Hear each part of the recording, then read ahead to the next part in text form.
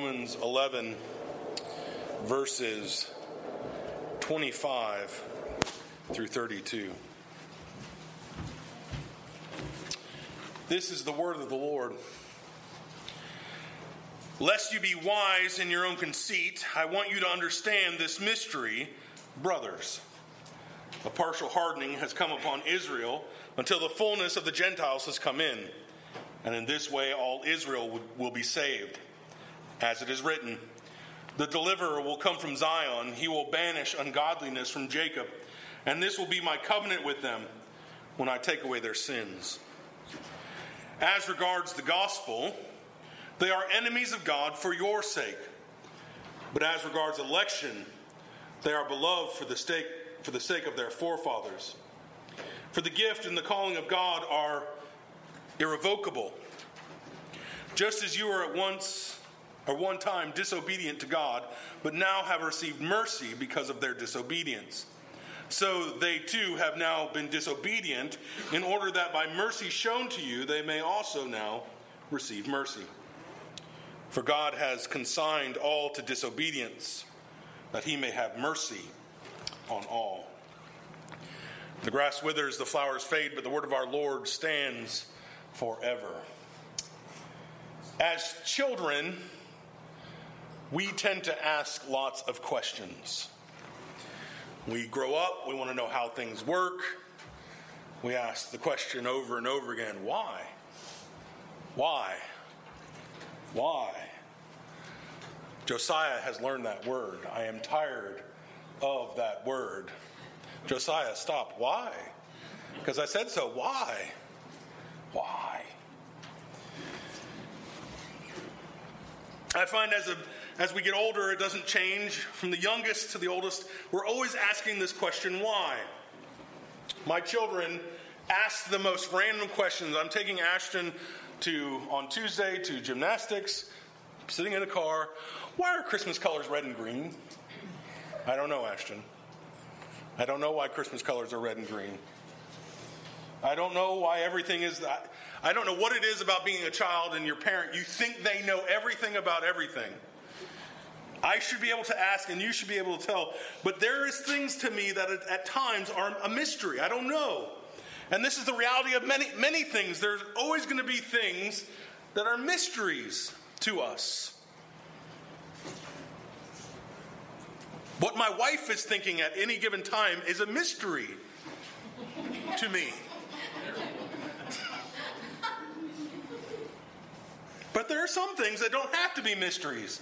There's ways we can get knowledge. It's available to us. We just have to seek it. We just have to have someone give it to us.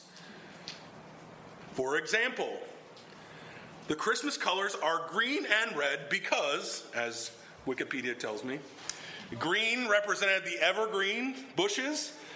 Pine trees were also used in something called the paradise tree. Apples were placed upon that tree. Holly berries are another reason red is a part of the Christmas colors.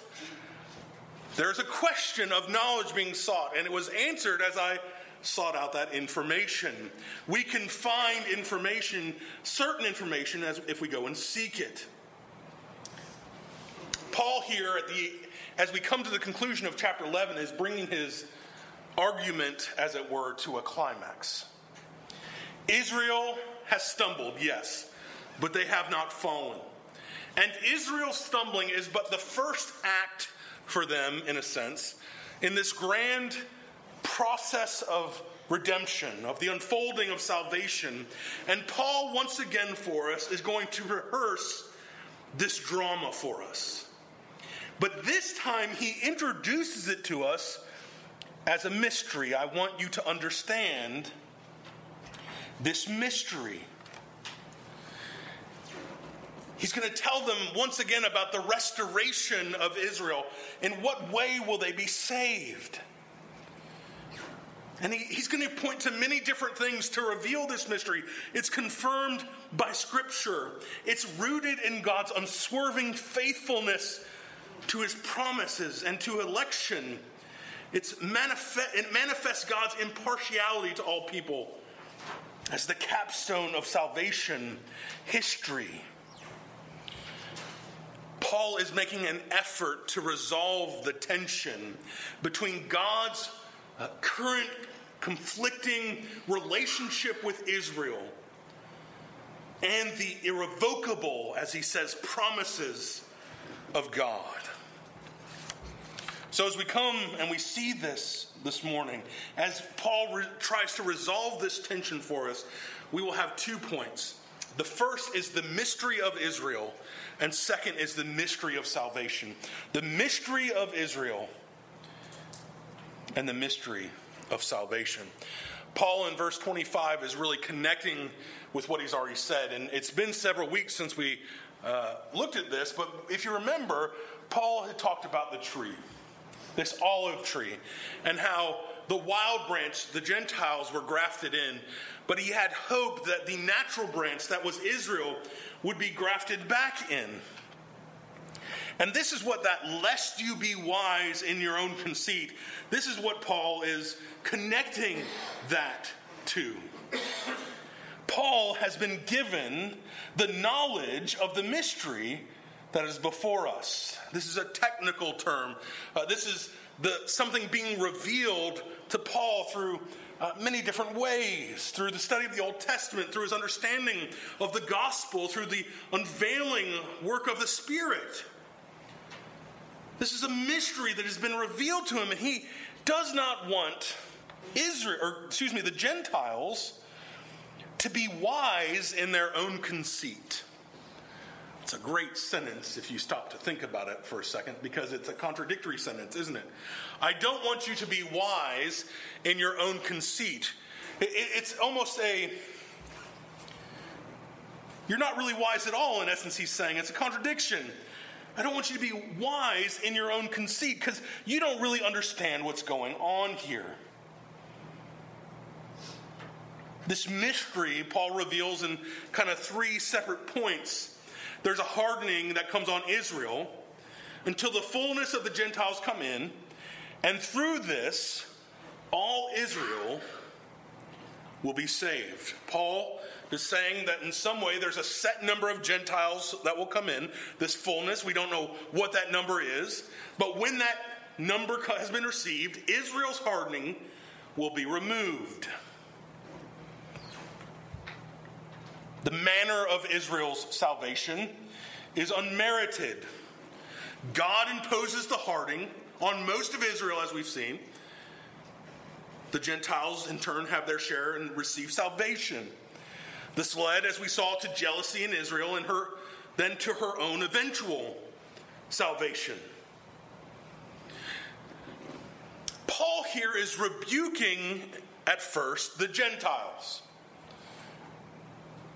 The Gentiles who think they have exclusive right as now the people of God. But there's something interesting that Paul says here. What does he mean when he says, and so all Israel will be saved? Does he mean literally all Israel will be saved? No, this is contradictory to what he's already said. What Paul is talking about here is a corporate entity. He's not talking about every single individual Israelite. He's talking about the nation of Israel. In the same way as in the Old Testament we see, he talks about Israel. There's a corporate sense in which he refers to them. But then there's an individual sense. Israel here, as he talks about it, is the corporate sense. God chose Israel corporately to be the people of God. That does not mean that he elected every single one of the individuals in Israel. But God's certainly, as we see here, not done with Israel. And in this way, all Israel will be saved. The nation, the corporate body, will be restored. Her present situation was not the end for her. We know as Paul is speaking, there are some, and he already had said this, there's some who are the remnant who are being brought in. But this is going to come in a greater way.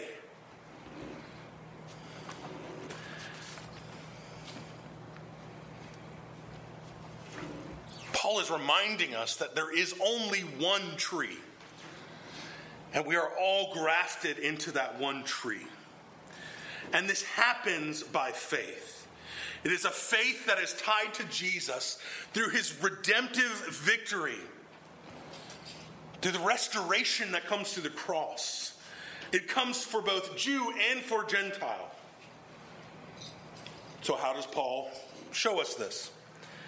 Well, he points to the Old Testament. Both passages we see here in the second half of 26 and the first part of 27, or all of 27, I should say, come from Isaiah. The first one comes from Isaiah 59.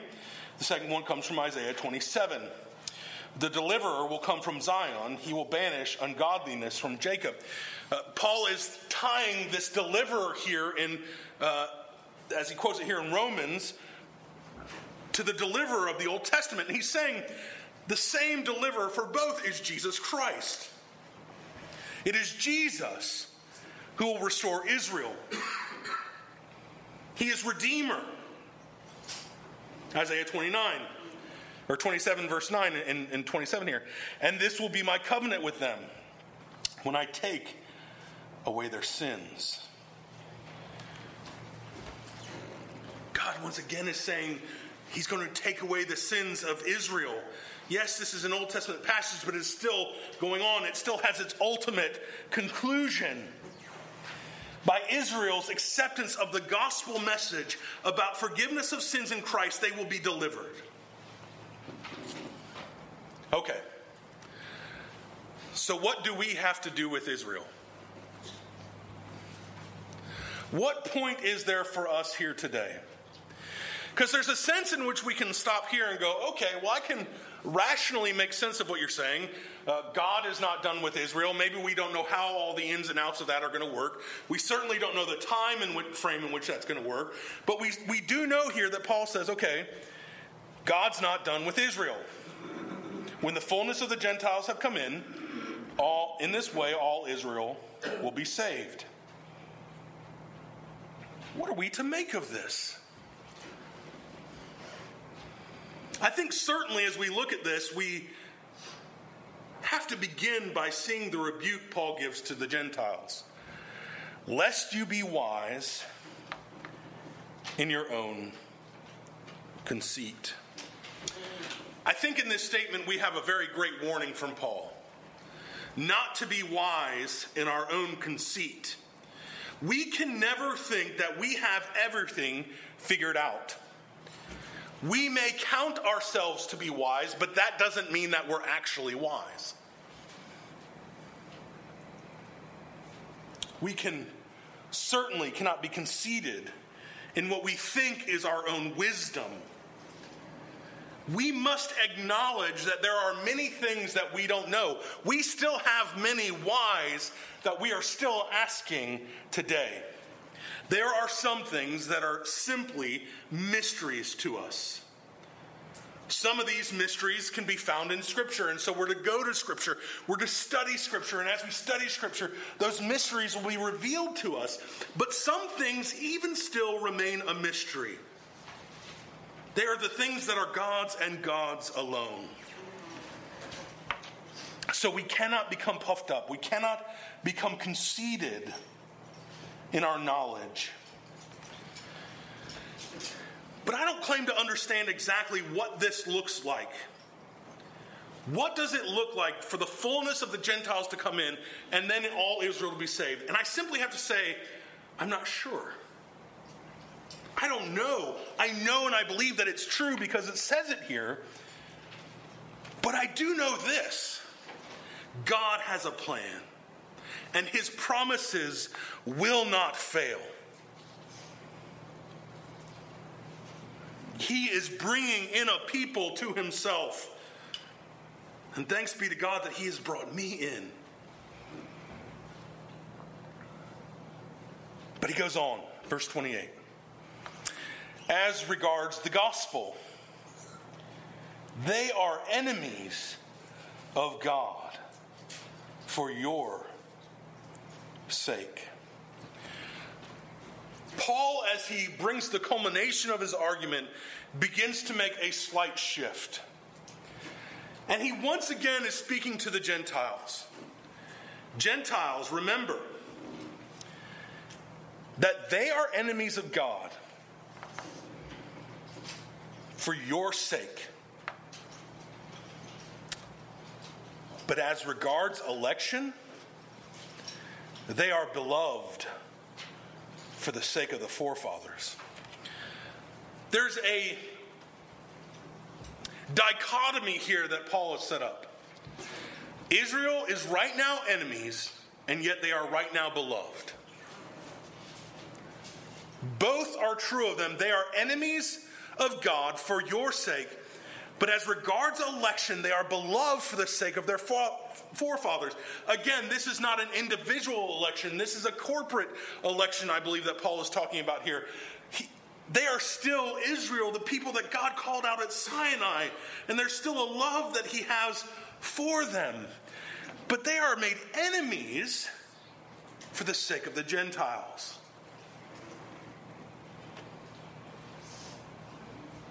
They have failed to respond to the gospel. They have not received it by faith, yet they are beloved because of the patriarchs, not because of anything that they did, not because that they were great and wonderful, but because of the promises of God that were made to them. Despite Israel's rejection, they remain God's beloved. I love this next verse. For the gifts and the calling of God are irrevocable.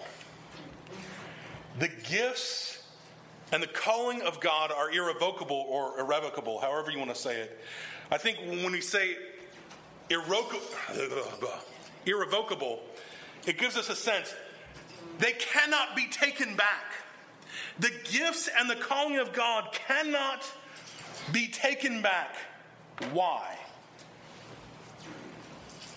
Because God's promises are true.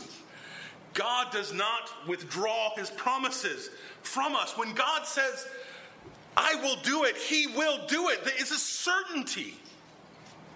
Then this is a wonderful, beautiful thing. Look, we've both been in the position of children and of parents, most of us as parents. And you know that time recently, we've been given a pass to the zoo. And I feel like every week, Josiah, on Monday, we're going to go to the zoo. And every week something has come up. Our promises are not irrevocable because we are wrong at times. But if God tells you you're going to the zoo, you're going to the zoo. And if God says that you are his people, then you are his people. The promises of God, the gifts of God are irrevocable. The word of God has not failed. Even when Israel has not been faithful, God is faithful. Even when you are not faithful, God is faithful. God's continuing elective love of the Jews has been made manifest. And he reminds the Gentiles of their own disobedience. Just as you, this is verse 30, just as you were at one time disobedient to God, but have now received mercy because of their disobedience, so they too have now been disobedient, in order that by the mercy shown to you, they also may now receive mercy. Once again, Paul tells us, your faith is meant to make Israel jealous and turn to God. Yes, they now sit in your position. They are the ones who are disobedient. Their defeat and rejection means reconciliation for the world, but their disobedience is not the final word. They have stumbled but not fallen. The end result is that they might receive mercy. And this is where Paul, through the inspiration of the Holy Spirit, levels the playing field. Verse 32. For God has consigned all to disobedience, that he might have mercy on all. He has consigned all to disobedience so that he might have mercy on all. That is a powerful statement.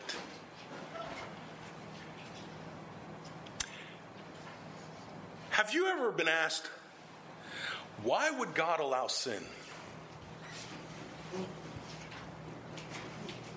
For God has consigned all to disobedience, that he might have mercy.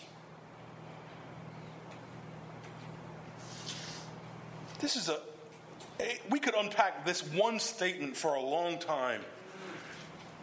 But the reality is this, that God shows mercy to all. And again, this all here is not every single person, is it? It's not every single person in this room. No, it's this corporate sense, just as we talked about Israel, and it's a corporate sense. It's both Gentile and Israel. It's a corporate sense. He has shown his mercy, as other places in Scripture say, to all nations, to all peoples. God is faithful. Even when we are not faithful. God's punishment has a redeeming purpose. He rejects, but in his rejection, he bestows mercy.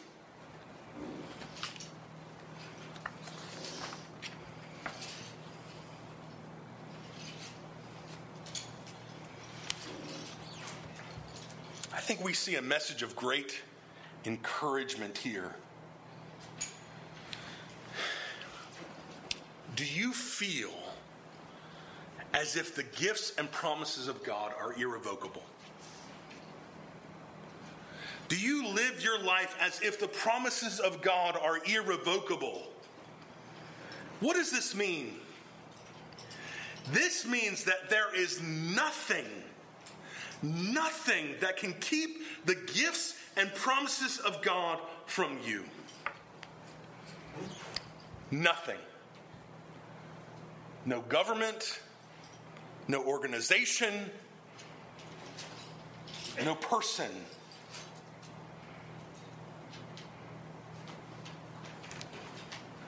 God has his plan, and God is sovereign and control of all things. And there is nothing that I can do that's going to keep God from doing what he's going to do. That means there is nothing you can do personally. There is no sin. There's no thing that you can do that is going to remove you from the love of God in Christ. Hasn't Paul said this to us? Nothing. There's nothing that can separate for you from the love of God in Christ. Nothing. If he has had mercy on you, then you are his. And we can be discouraged, can't we? We can look at our lives, we can look at our thoughts, we can look at our actions, and we can say, how can God save someone like me? There is no way that I am good enough and special enough to receive the promises of God.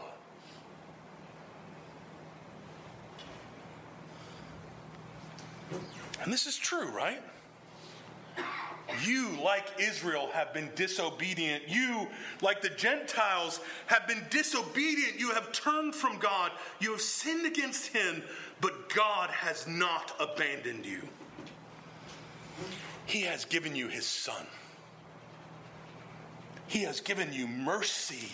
He has reconciled you from your sins. He has made you right before himself. So God will work in all people, including you, including me, according to his good pleasure. I think it's easy for us to look at ourselves, to look at the world around us, to look at everything that's going on, and declare this. This is a wicked and sinful people, and there is no hope for them, and there is no hope for me. But brothers and sisters, there is always hope in God. For he is in control of all things. He is drawing all people to himself. He will have mercy on whomever he will have mercy.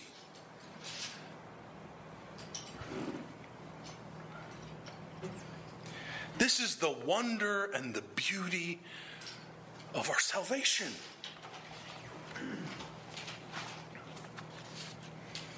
And really it comes down to this. I think the whole of Paul's argument here comes down to this. You're not as smart as you think you are. You're not as smart as you think you are. Do not be wise in your own conceit. Come humbly before God, come humbly before this world, knowing that you are not the authority of all things. You simply are not. But you have a God who is the authority of all things, who has given you gifts and promises that cannot be taken from you. He is in control. He is calling a people to himself from all nations. So come to him, rest secure in him. Because this is the problem of the Gentiles in Israel, wasn't it? You're puffed up in who you think you are now, and you're puffed up in who you think you were. But God is dealing with both of you in this great unfolding plan of redemptive history. So stop being concerned with who you think you are and be concerned with who God is. The God who is sovereign and in control, who has given you the gifts of his mercy, who has given to you his very Son.